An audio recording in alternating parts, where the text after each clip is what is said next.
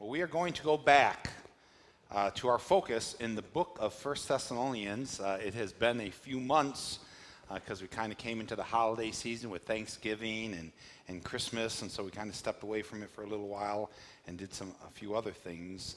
Not only are we going back to 1 Thessalonians, but we're also going to take a big leap forward in the book. Most of chapter 2 and chapter 3 deal with Paul's personal heart and the relationship, the special relationship that he had with this church. And we had already taken a few weeks, and we looked at that already. So we're not going to belabor the point on that. So we're going to jump forward to chapter 4 today. And if you take your Bibles out, I'm going to ask you to stand with me as God's word is read. 1 Thessalonians chapter 4, verses 1 through 8, if you'll stand together. It says, "Finally then, brethren, we request and exhort you in the Lord Jesus Christ that as you receive from us instruction as to how you ought to walk and please God, just as you actually do walk, that you excel still more. For you know what commandment we gave you by the authority of the Lord Jesus. For this is the will of God, your sanctification, that is, that you abstain from sexual immorality, that each of you know how to possess his own vessel in sanctification and honor, not in lustful passions like the Gentiles who do not know God, and that no man transgress and defraud his brother in this matter, because the Lord is the avenger in all these things, just as we also told you before and solemnly warned you. For God has not called us to a purpose of impurity, but in sanctification. So he who rejects this is not rejecting man, but the God who gives his Holy Spirit to you." You may be seated.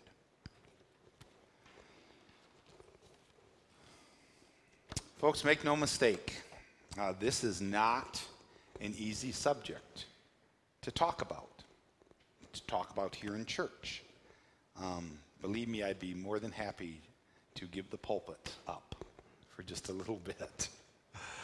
It's not easy to talk about, but it's essential. And I want to encourage you, wherever you are in this, I want to encourage you to stay with me to the end of the message, because it's maybe a little bit hard in the middle, but I want to encourage you to stick with me to the very end for the hope.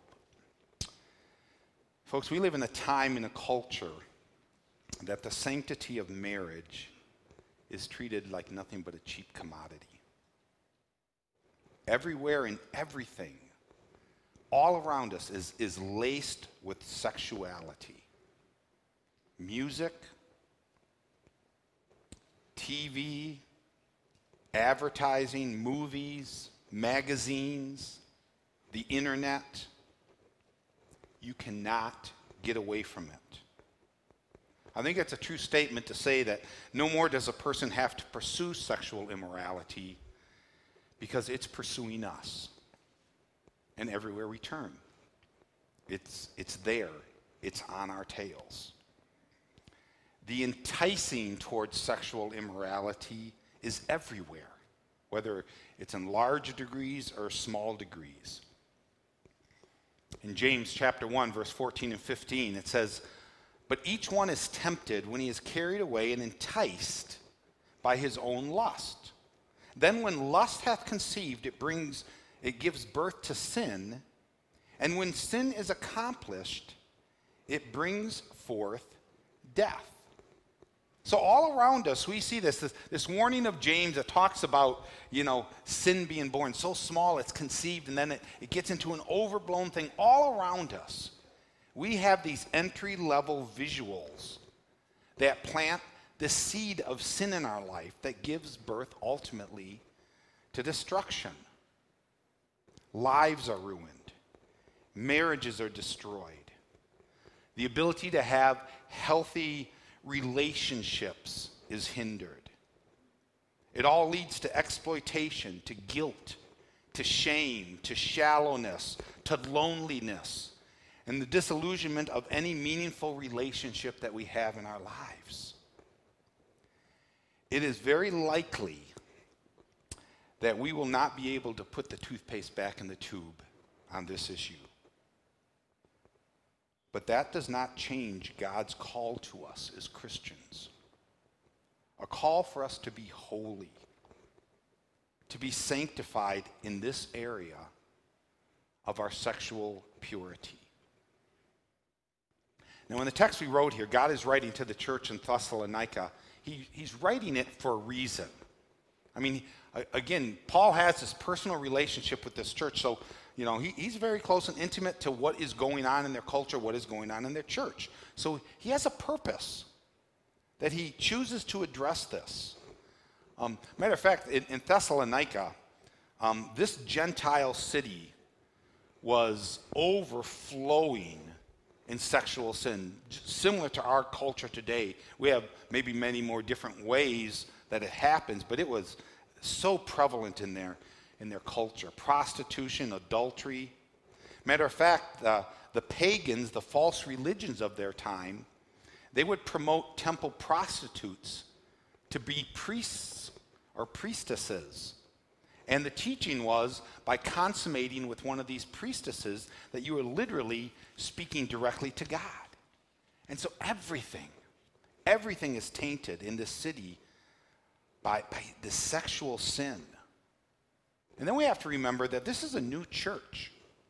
They didn't have people back then that were raised in a Christian home, raised in a church. So, they had, I have at least a foundation and a base here. All of them in this church have come out of this depraved culture, and they participated at one degree or another. It's a new church with new believers saved out of a sordid past.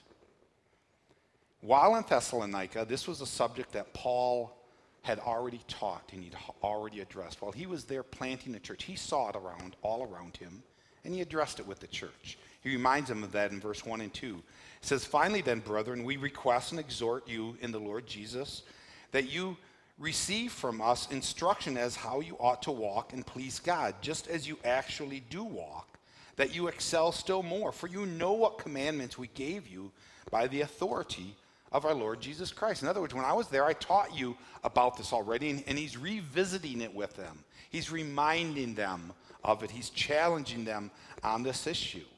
It's important here, for us to be reminded again and again, and that's a lesson for us to learn before we even get too far into this text. We need to continually remind ourselves and recommit ourselves to our walk in the Lord. That's what he's doing to them. I mean, he's already taught them on it, and now he's revisiting it again because he wants them to recommit in this area. And if you think about it, the world and Satan is constantly chipping away at our faith, constantly eroding our walk with Christ. And we need to recognize that we need to constantly renew that. And the battle is never over. The battle is never over on this side of eternity, especially in this area of sexual purity. The battle is never going to end. So what I want to do this morning is I want to answer 3 simple questions from God's word on this subject. Right? 3 simple questions. First of all, what? The first question is what? What is the command? What is God telling us in this issue? It says in verse 3. He says, "For this is the will of God." Okay, so this is his command. This is what God wants. He wants your sanctification, that is, that you abstain from sexual immorality. He wants your sanctification. He wants you to be set apart. That's what the word means. It means as a Christian, as a child of God, that I am different. I am special. I am not like everything around me. And there are many areas that we are called as Christians to be sanctified in. We're supposed to be set apart, have a different type of an attitude, a different type of a heart. We have different types of our service. Our tongue is supposed to be used differently than the world would use its tongue. But in this area of sanctification, God is very specifically addressing one area here. It is God's will and desire that you set apart in your sexual purity. that a Christian is different than the world. And this covers everything from pornography to adultery, this sexual purity that he's talking about. We know that it is possible for a Christian to commit sins of immorality, of sexual impurity.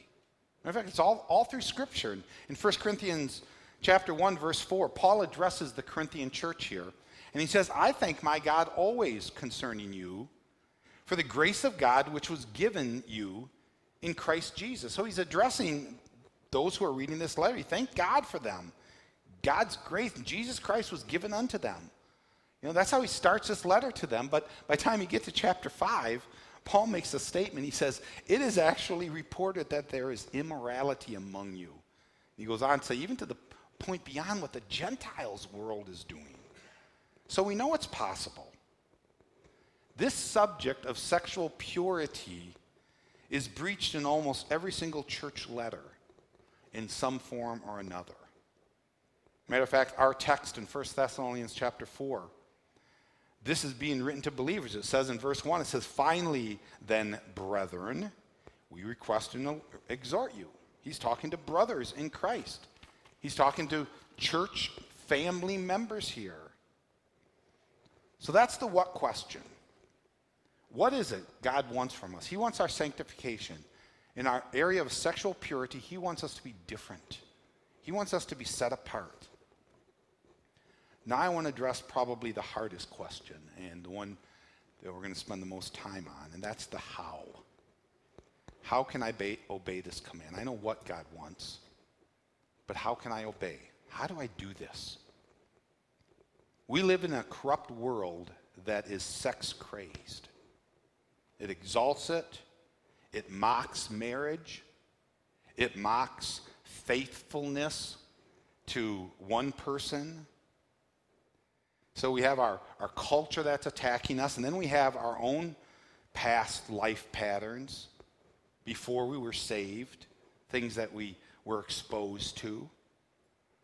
And then even after we're saved, things that we've exposed ourselves to. So how do we maintain the sanctification that God asks of us? Well, let me give you a number. I think I have about 5 or so here. Number 1, first thing, don't let your body control you. Don't let your body control you. Verse 4, it says that each of you know how to possess his own vessel in sanctification and honor. That we all know how to possess our own vessel in sanctification and honor. Every single believer, if you are a Christian, you need to know how to gain control and mastery over your body and the desires that it has. Whatever it takes for you. And I want to tell you, it will be different for each of us. We must not let our bodies destroy our soul and our spirit. So you need to know yourself. You need to know the danger areas. You need to do what is necessary in your life to control your morality. We need to exercise that self-control. 1 Corinthians 9:27, remember what Paul said? He said, I discipline my body, and I make it my slave so that after I have preached to others, I myself will not be disqualified. Control of our body, not our body controlling our mind and our spirit. Don't let your body control you. Exercise control over your body. And the way that you exercise control over your body, you do it through the mind. Let me give you some verses. Philippians chapter 4, verse 8.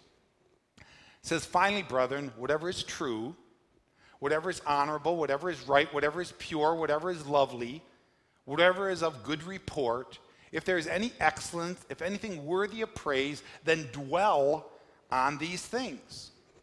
You see, don't just focus on getting rid of, I got to stop this, but fill your mind. He says, focus your mind. Your mind controls your body. Your mind tells your body what to do.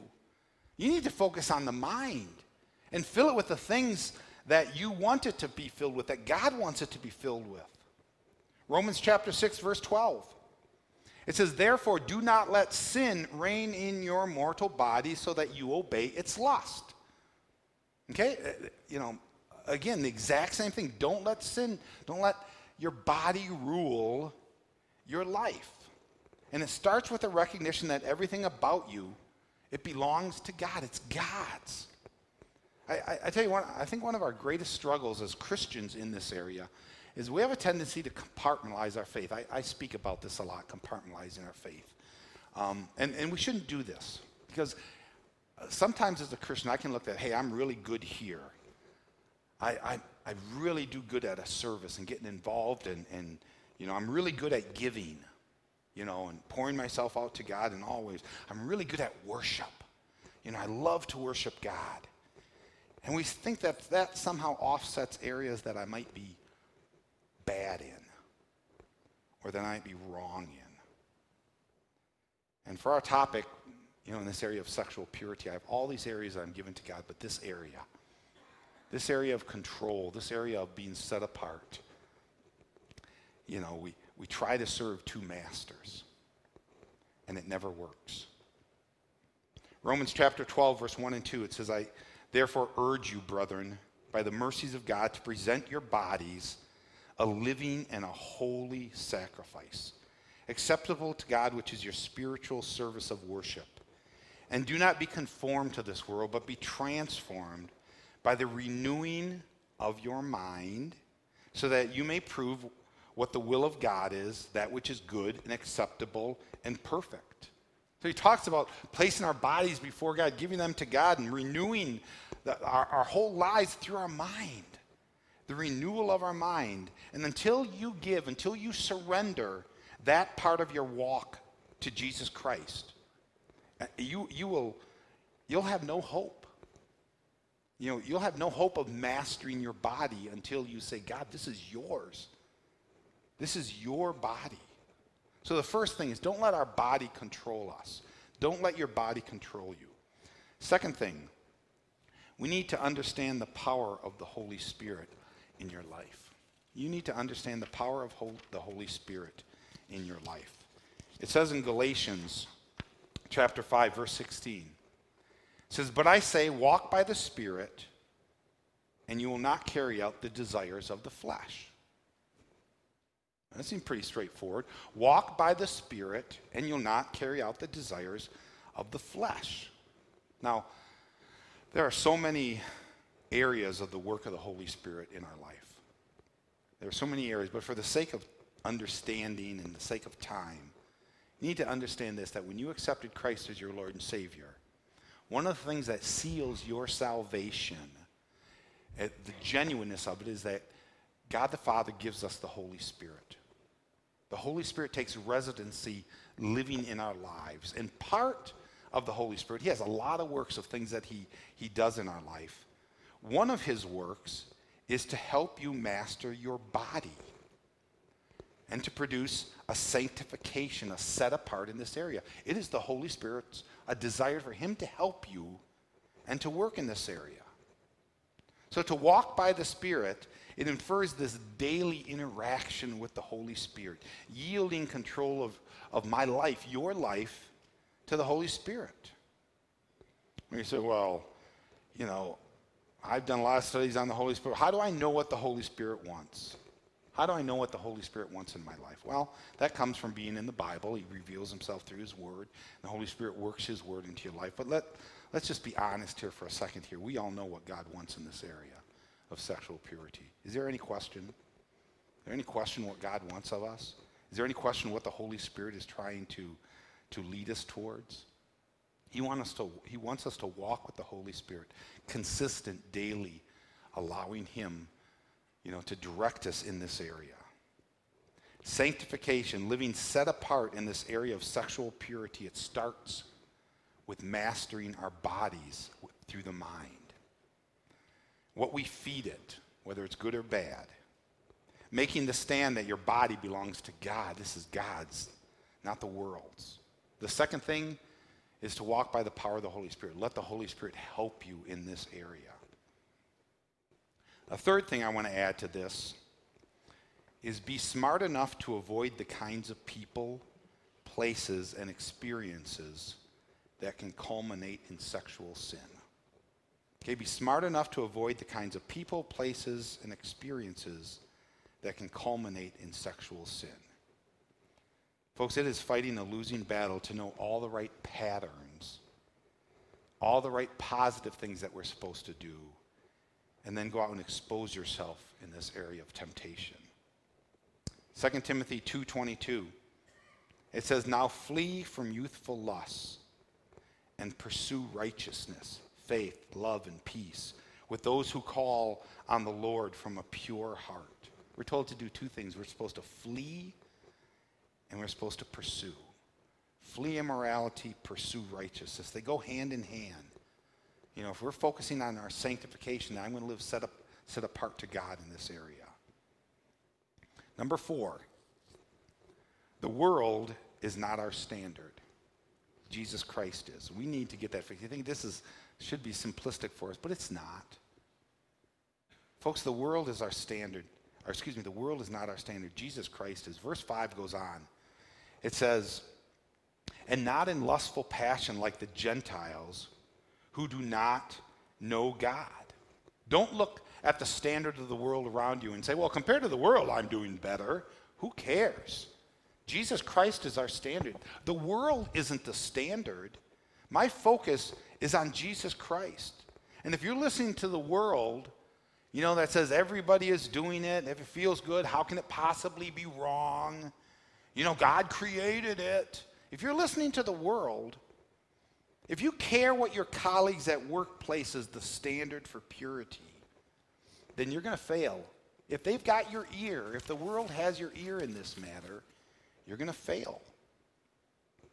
Now, in researching this topic, and I was researching how prevalent pornography and the pornography industry is, and believe me, that is something that I only wanted to do for about 5 minutes. One study that I looked at, and this was a secular study, and they claimed that the average time a person spends on the internet in pornography is 7 minutes. Okay, 7 minutes from the time they can when they log onto a site and when they log off to a site. It's about 7 minutes. And this is what stood out to me. This is their conclusion. Their conclusion is that it's not that big of a problem. It's nothing more like a brief coffee break. And that's the world. Now, they couldn't tell you. They did say, well, we don't know how many coffee breaks the average person does. You know, they went at that. But their whole conclusion is that it's not, you know, this overriding thing in our life. It's just like going and getting a cup of coffee. Folks, our attitude, our heart, our belief and practice on purity is not the world's standards. We have to at least have the right goal. We have to at least have the right end in front of us. And you have to settle that in your heart and your mind. That you are one of God's children. And as God's children, we are set apart. I'm supposed to be different. I'm supposed to be going against what our culture is doing out there. And if you don't embrace that, if you can't embrace that you're supposed to be different, you're supposed to be set apart, you're just setting yourself up for failure. 5th point under how. 5th point under how. Number 5, see sexual sin for what it is. We need to see sexual sin for what it is. It is a defrauding of another person. Verse 6, and that no man transgress and defraud his brother in the matter, because the Lord is the avenger in all these things, just as we also told you before and solemnly have warned you. Let's focus on the first part of that verse. The defrauding of another person.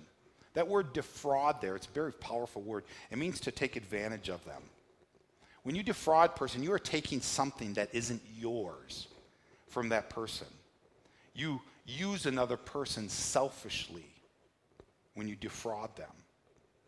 And anytime a person enters into a sexual encounter that is outside of the holy design of marriage, what you are doing at that moment, whether it's on the internet, whether it's in person, whatever it might be, what you are doing is you are taking something that isn't yours. And you are taking advantage of a person, even if that person is willing. Even if it is legal, you are taking advantage of that person. You are using that person selfishly. And don't give what is meant for your future wife or your future husband or your present wife or husband. Don't give that to someone else. That's what this is exhorting us here. Until we begin to see sexual immorality for what it is, we're open to the lies, deception, the manipulation of the world. It's a defrauding of another person. I want to teach you a very simple word for this temptation that we have out there that's all around us. Write this down. It's the word no. Can you learn to say no to yourself? Can you say, no, I'm not going to? No, yes, it's there. Yes, it's prevalent. Yes, it's all around. Yes, it's freely available. Yes, it's legal. But no. No. I'm a child of God. My life is His. I'll exercise control over my body. I'm going to walk by the Holy Spirit. I'm not going to defraud or steal or give away something that isn't mine. We need to control our body. We need to submit to the Holy Spirit. We need to avoid situations that put us in those opportunities. We need to set Christ as our standard. We need to see what the sin is in sexual immorality. It's a defrauding of yourself, and it's a defrauding of another person. Real quickly here, let's answer the third question. We've said, what is it that God wants? He wants our sanctification. He wants us to be set apart. We just talked about and summarized the how that He tells us from our text and other places in Scripture. Let's answer the why question. Why? Why should I obey this? Why should I obey this? From our text, Paul gives three very compelling truths. God gives us three reasons to obey this.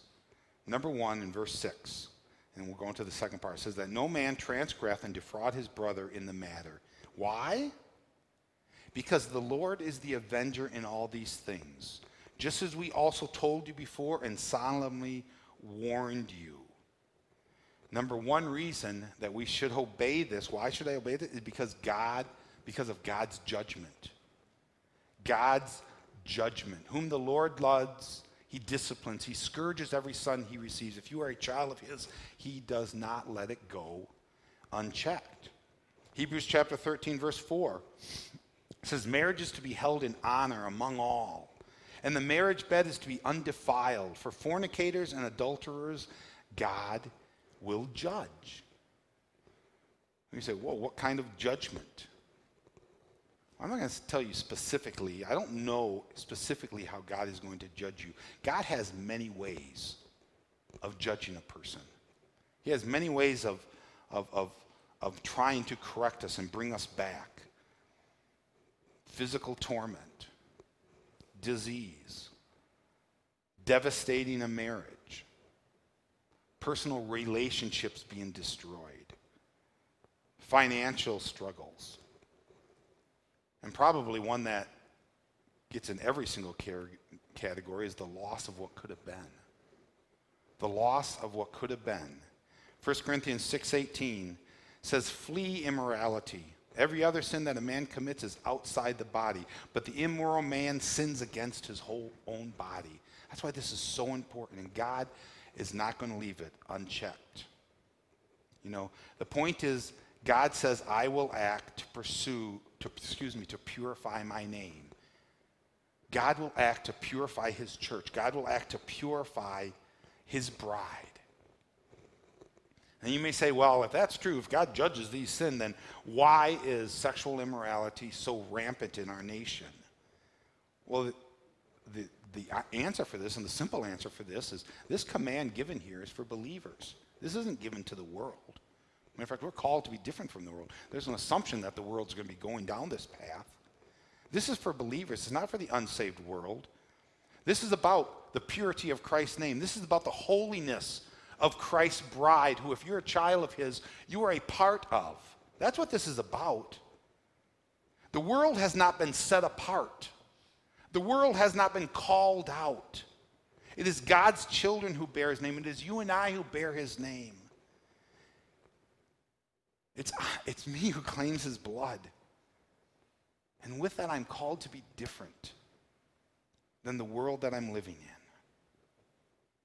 So we need to obey this because of God's judgment. Number two, not only because of God's judgment or his vengeance, number two is because of God's purpose. Verse 7, for God has not called us for the purpose of impurity, but in sanctification. You ever think about that? God has a purpose for you. You're special. You've been called into his kingdom. You've been called out of this world for a reason. You're special to God. Don't waste it on the world. Don't give it back to the world what Christ has given his blood to claim and to call out and to save and to purify. Don't give it back to the world. You have a purpose. Third reason to obey, third reason is to not obey is to fight God or to reject God. Verse 8. So he who rejects this is not rejecting man, but God, who gives the Holy Spirit to you. See, we are nullifying the work of the Holy Spirit in us when we object to this, when we don't obey this. To reject this truth is not to reject some 60-year-old preacher standing up here with these archaic ideas and these Puritan views. To reject this is not to reject the church, in the argument of some religious system. If you have an argument, take up your argument with God. Because to reject this, to not live this, is rejecting not man, but rejecting God, who gives us the Holy Spirit. Any and every time a person commits a sexual sin, we are rejecting God. We are grieving the Holy Spirit in our life. And that Holy Spirit that's been given to us to lead us to sanctification. Now, this is all pretty heavy. And again, like I said, not pleasant for us to talk about, but it's very important. I want to leave you, though, with something encouraging, an encouraging word. This past Sunday, last week, we had a men's breakfast, and because I've been studying this and preparing for this for a month or so, I've used part of my time in the Word and took it to the men's breakfast. But I want to share it with you, the same devotion I shared with them. Let's begin by reading Psalms 32, verse 1 through 6. Let me just put this up to you. It says, how blessed is he whose transgression is forgiven, whose sin is covered. How blessed is the man to whom the Lord does not impute iniquity, and and in whose spirit there is no deceit. When I kept silent about my sin, my body wasted away through my groanings all day long. For day and night your hand was heavy upon me. My vitality was drained away as with the fever heat of summer. I acknowledged my sin to you, and my iniquity I did not hide. I said, I will confess my transgression to the Lord, and you forgave my guilt, the guilt of my sin. Therefore, let everyone who is godly pray to you in a time when you may be found. Surely in a flood of great waters, they will not reach him. Now, we talked a little bit about at the men's breakfast about, as kids, we had a concept called do-over. If something got messed up in the game, we, called do-over and get to try it all over again. But life for adults is a little bit more complicated than that. We don't get do-overs. They don't exist in reality. But the truth is, God takes us where we are at. And he doesn't give us a do-over, but he gives us a new start. He gives us a fresh start. And it stood out to me. Those first two verses, both verses start with the word how blessed. is he whose transgression is forgiven. How blessed is the man to whom the Lord does not impute iniquity. He's talking here all about sin and confessing sin to him, giving it to him. So there's the assumption that they have sinned, that sin is in their life. And I love it that he said, though sin is in your life, you can still be blessed. You know, the book has been written up until this part, but you can change the final chapters. You can change the direction, the trajectory of the story, and it can end different. You know, that which has been destroyed, God can give you a blessing. We may not be able to do over, but we can still be blessed in our faith, even after we have sin. But often we don't. We don't go to him in confession. Verse 3 and 4 says, when I kept silent about my sin, my body wasted away through my groanings all day long. For day and night your hand was heavy upon me. My vitality was drained away as with the fever heat of the summer. And that's what we feel like. Because we keep this sin. We keep the shame. We keep it in ourselves, and our bodies are wasting away. That which God has intended for us. We're never reaching that potential. We're always struggling. And God's answer for that, if you feel like that in this area of sexual purity, God, you can't start over. You know, but God can give you something new. He can give you a fresh start. His answer is in verse 5. It says, I acknowledge my sin to you, and my iniquity I did not hide. I said, I will confess my transgressions to the Lord, and you forgave the guilt of my sin. And if you have your Bibles, there's that word Selah there. It means stop and think about that for a minute. Think about that for a minute, that when I acknowledge my sin to you and my iniquity, when I didn't hide it, I will confess my transgression to the Lord, and you forgave the guilt of my sin. We have a God who wants to forgive. We have a God who wants to restore. He died. He died on the cross for those sins. He wants to remove them from you. And then verse 6, this is the result. Therefore, let everyone who is godly pray to you in a time when you may be found. Surely in a flood of great waters they will not reach him. Isn't that beautiful? What a beautiful picture. That we are being oppressed. We feel like we're going under. We are drowning in our sin. When we pour our heart out to Christ, when we ask for forgiveness from him, it doesn't matter what your sin is. It doesn't matter the length. It doesn't matter the duration of it. God says, I will forgive. You may be feeling like you're going under, like the great flood of waters is taking you down. But God says, I want to lift you back up. I want to help you to be able to breathe celestial air. And that hope is in our forgiveness, of not hiding our sin from him, confessing it to the Lord. And that's what I want to leave you with. I want to leave you with this hope. Wherever you are at, God wants to give you a fresh start. And it's going to come. We've talked about the things that he's desiring for you to do for your sanctification, to help you to live set apart. And the most important thing that he has given you is the ability to go to him and say, I am wrong. That was wrong. Forgive me. Let's pray. Father God, I thank you for your word. Lord, I thank you that you do not shy away from truth, things that are destroying our lives, destroying relationships. And Lord, I thank you that you have laid this wound bare before us so that you might bring healing and work in each and every one of our hearts, Father. Wherever we are at, wherever we come into the story here, and wherever our need is that we need to do for our sanctification, to live different from the world. I pray for your strength. I pray for your Holy Spirit, for your conviction in my life, in our lives, Father, that we might pursue you. Thank you, Father. In thy Son's name we